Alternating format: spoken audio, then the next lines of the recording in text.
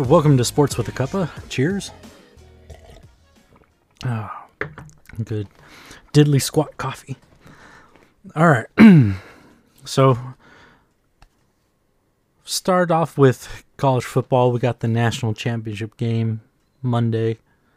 Had my heart broken by Washington knocking out UT. But, Penix Jr. made me a believer. That was one of the most impressive displays of quarterbacking in college football I've ever seen. I don't watch a ton, but that was just impressive. I am not easily impressed. But the way he was throwing the ball, the accuracy he had going downfield, great chemistry with his receiving core, able to make all the plays. Very impressive. Michigan knocked out Alabama. That made me happy. Excuse me. But they really struggled to get going offensively. Their running game is nice. And Washington did struggle to stop the run against UT. But, in football, most of the time it comes down to needing to be able to make a throw. The big throw. And I just like Washington. Like they really made me believe, and I got to go with Washington. And maybe it's because I just saw Boys in the Boat about the 36 rowing team from Washington. I don't know, but I just can't get over that display of quarterbacking. And what's even crazier is, go look at a mock draft. Like, I prefer Tankathon. He's the fourth quarterback taken, and he's down the board in like 7th to Atlanta, which would be a great get for Atlanta to pair him with Bijan Robinson. That'd be huge. But I can't believe he's the fourth best quarterback. Like, I know Caleb Williams 2 years ago had a great year, Heisman Trophy winning year, and this year, Jaden Daniels got it from LSU. I mean, 40 touchdowns and 4 interceptions. That's hard to argue against. But 2 years in a row, Penix Jr.'s thrown over 4,600 yards. His interceptions are a little high, around 8. But, I mean, if he goes on and wins the national championship, you got to think he goes up the board a little bit. Especially over, I can't remember his name from North Carolina, But I wonder sometimes, do the scouts almost, I don't know what to say, I don't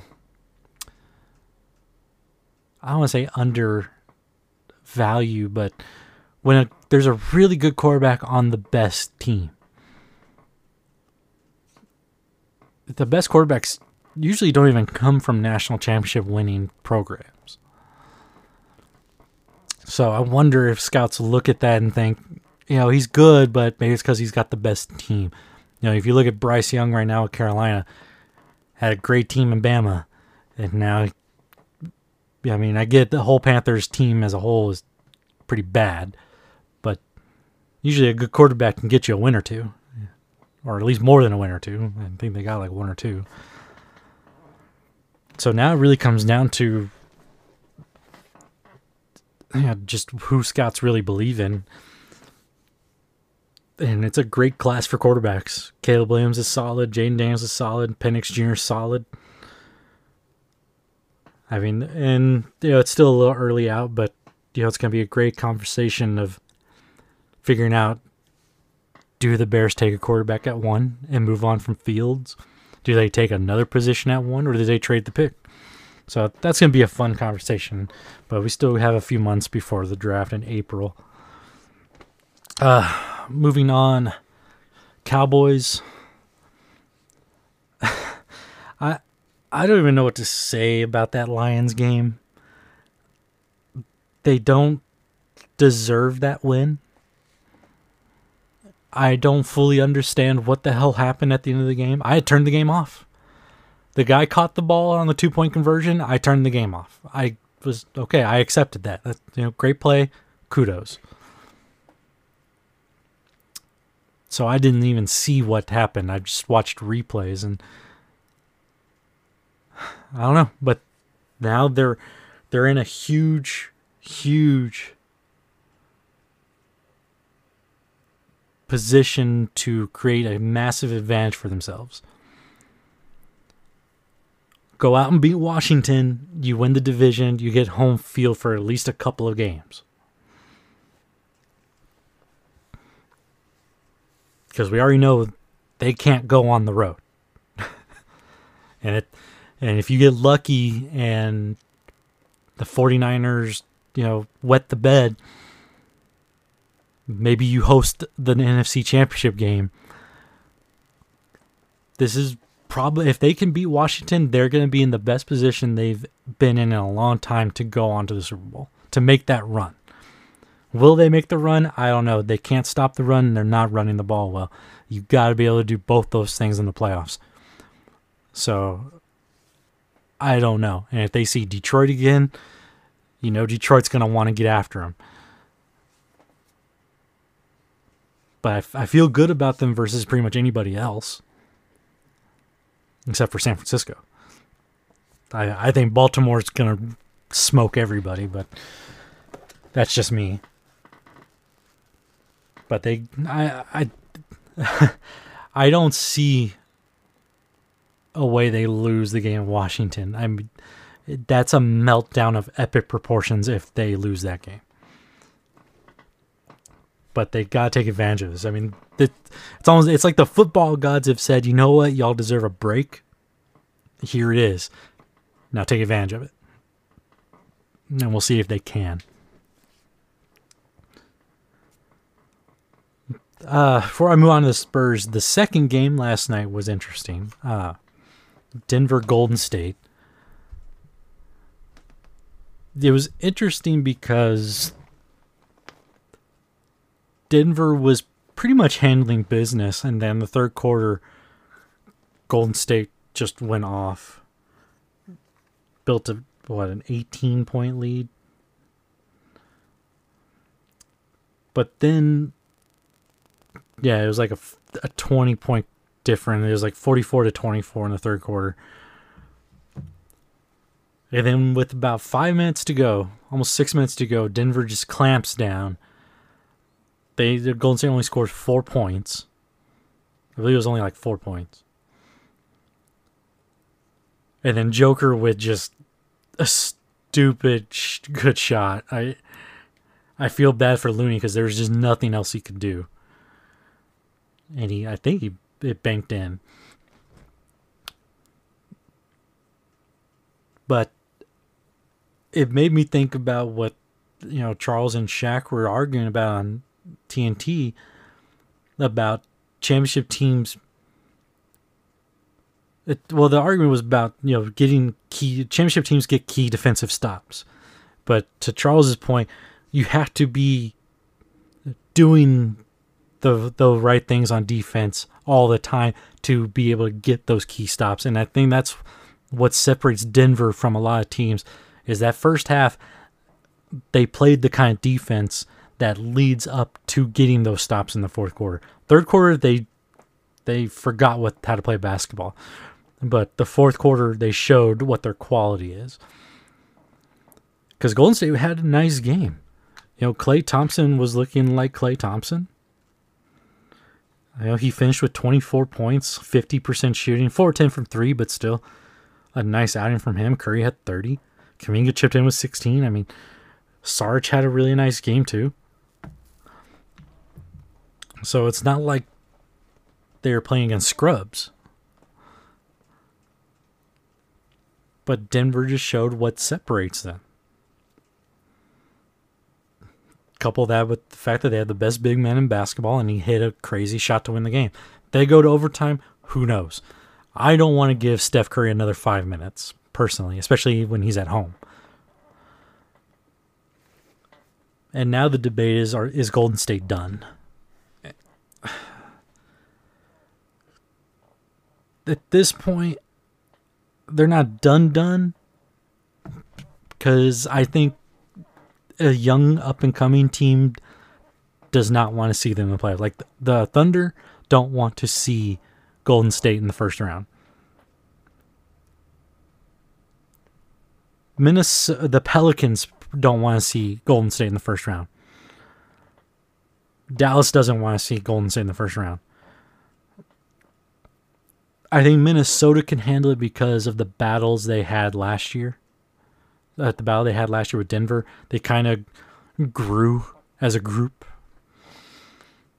I mean, the Thunder have plenty of talent to win a 7-game series against the Warriors, but that experience, if Klay Thompson's right and Draymond's back and he's playing right, and you got Steph, I mean, you just don't want to see them. You really don't. Especially when you haven't been there before. Like OKC, they're going to be hosting, more than likely they'll be hosting their first playoff series with this group. The Pelicans maintain where they are. They'll be in the playoffs. Who knows where exactly. I mean, the Warriors got to make the playoffs first. Let's be honest, the West is pretty stacked. They're beating up on each other. And right now, the Warriors are on the outside looking in, and it's tough to see a team that they can just clearly step over to get into the play-in, because you got the Lakers right in front of them. Phoenix is in front of them. Houston's in front of them. Dallas is right in front of them. And barring injuries, you don't really see any of those teams dropping off, except for maybe Houston, just because of the inexperience from most of that squad, but they have those veterans.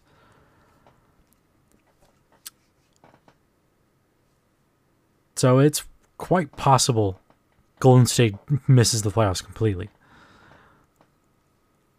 I don't want to say they won't.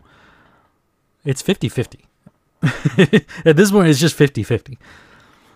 And the biggest question is, if they don't make the playoffs, what do you do? Klay's a free agent. Draymond. Steph's getting older.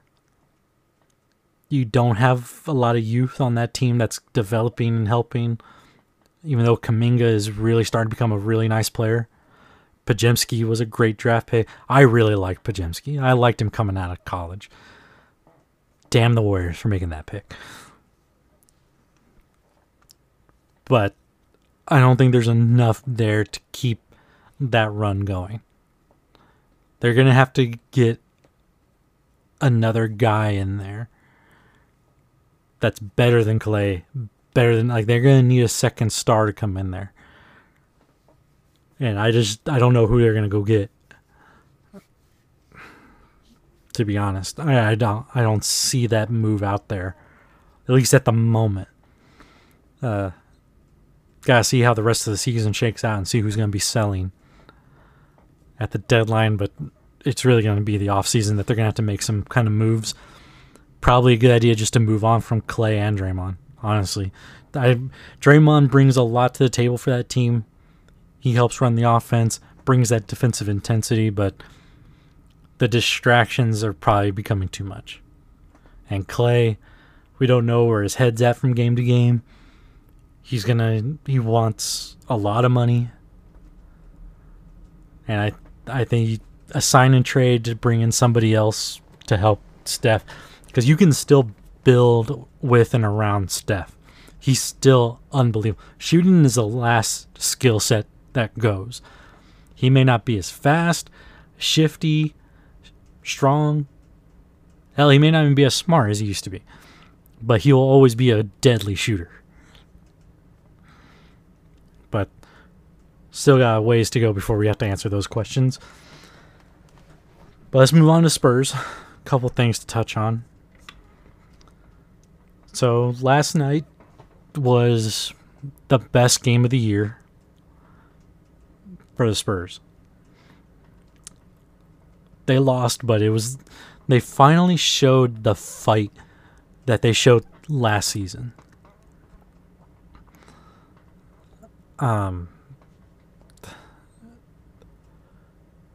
That's been the biggest disappointment for me this year, is that the group just as a whole hasn't been as competitive and hasn't fought as hard as last season.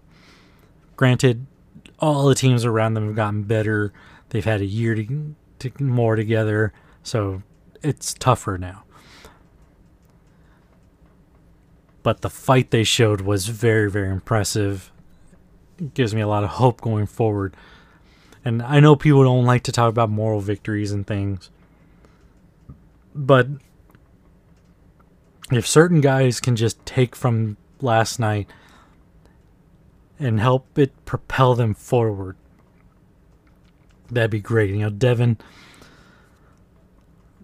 hitting all the different kinds of shots, not just hitting threes, but those really nice, like left-handed reach around layups that were nice. He's attacking the basket more. He still hasn't quite found specific spots he can get to hit high percentage shots, like shots that he knows he can hit 9 times out of 10. But I like what he said the other day about watching film with the coaches and seeing where he can get his shots, seeing them how he can take advantage of mismatches. I don't expect him to be a 30-point per game guy, but if he can be in the 20s, I think he's got the skill set to get in the 20s, especially if he does, like what Sean Elliott says, get to the free throw line more. That'll be huge. Keldon really settling into that 6-man role, having some big performance. He struggled in the first half. It comes in right away, and he goes right to being aggressive. He doesn't even start out with threes like he normally does. Problem is he was running into like Brook Lopez, and that's a brick wall. And even though he's not that athletic, he still has long arms and has great timing on blocking shots. So Keldon struggled to get going in the first half, but then we saw what he did in the second half, and he was awesome. And the aggression from Victor all night long was what he needs to do every night. Granted, we're not going to get those spectacular plays every night, but just the pure aggression. Because that aggression leads to free throws, and in the last 5 games, he's hit 21 of 25. His free throw shooting is outstanding, almost 80%. Which leads me to have hope that he will become a more efficient three-point shooter. Maybe not right away, but it's there. He's like Bruce Bowen in reverse right now. Good free throw shooter, poor three-point shooter. But we have hope that he will be more efficient at some point. Now, Chet Holmgren won Rookie of the Month again, which is interesting. It seems like right now, whoever votes on this thing obviously aren't the most intelligent people, but I'm not going to get nasty about it. But I'm going to defend my guy. Chet Holmgren's having a nice year. He's leading his team in blocks and rebounds, as is Victor. And OKC is second in the West, primarily because of Shai Gilgeous-Alexander and his 31 points per game. But they seem to be rewarding Chet Holmgren in the Rookie of the Year race for their record, because of their record. Okay, fine. Forget the fact that Victor leads in every rookie category except for shooting percentages. Forget that he actually leads the entire league in blocks per game. Let's just forget about all that. OKC's having a great year. Chet is a reason for that, not the reason. Because you take Shai Gilgeous off that team, OKC is where the Spurs are. Period. But okay, whatever. And you know what? At this point, give Chet the Rookie of the Year. I had him as the favorite going in because he had that year to sit, and he has a star in front of him. He has less pressure, and the game's easier for him. Cool. Victor's going to go do something that nobody has done, that no teenager has done. He's going to win Defensive Player of the Year. There is no reason right now, if he continues the way he is, that he doesn't get Defensive Player of the Year. leading the league in blocks. He's 2.5 rebounds behind in the league leader for rebounds. And chip in 1.5 steals.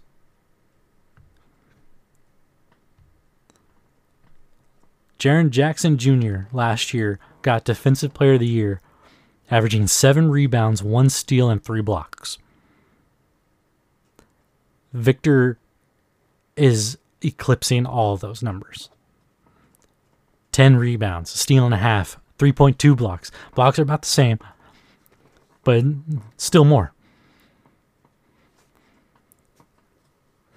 I don't see how you don't give him Defensive Player. If he ends up with those kinds of numbers, 10, 11 rebounds, over 3 blocks, over a steal, that's better than Jaren Jackson Jr.'s Defensive Player of the Year campaign last year. And not only does that get him Defensive Player of the Year, that's going to be all defensive team. First team, all defensive team. So Chet can have Rookie of the Year. Victor's still going to make history.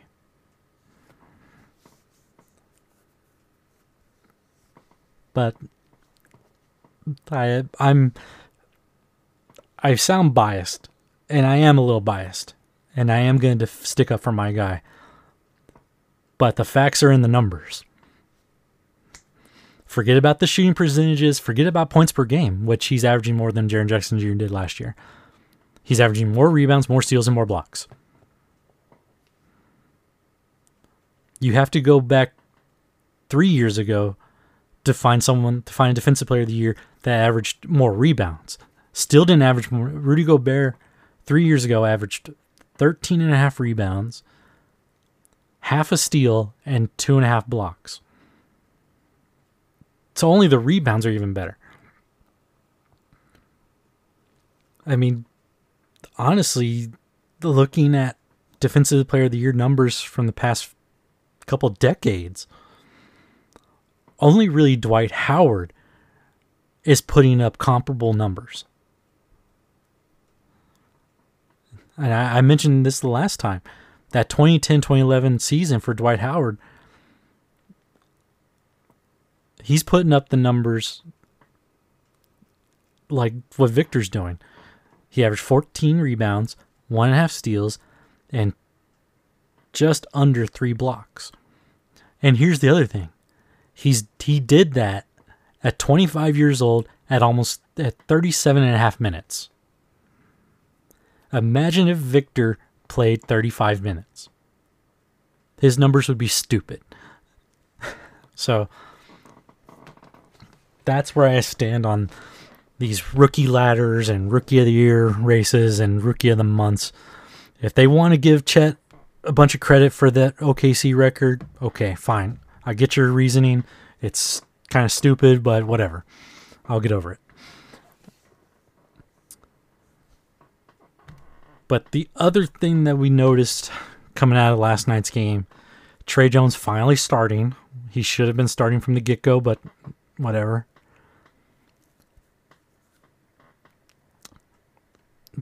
How much easier he made the game for Victor, I don't know, because so many of Victor's great plays, he kind of made him for himself. Unfortunately, the one play that's going to stick out, and for most people, is Trey Jones missing the tying 3 at the end of the game. Look, Victor made the right play. Unfortunately, he had one of the worst 3-point shooters on the team in the corner. But the one thing you don't want Victor to do is stop trusting your teammates. And plus, after the play, he goes right to Trey and talks to him. So he showed good leadership in that moment.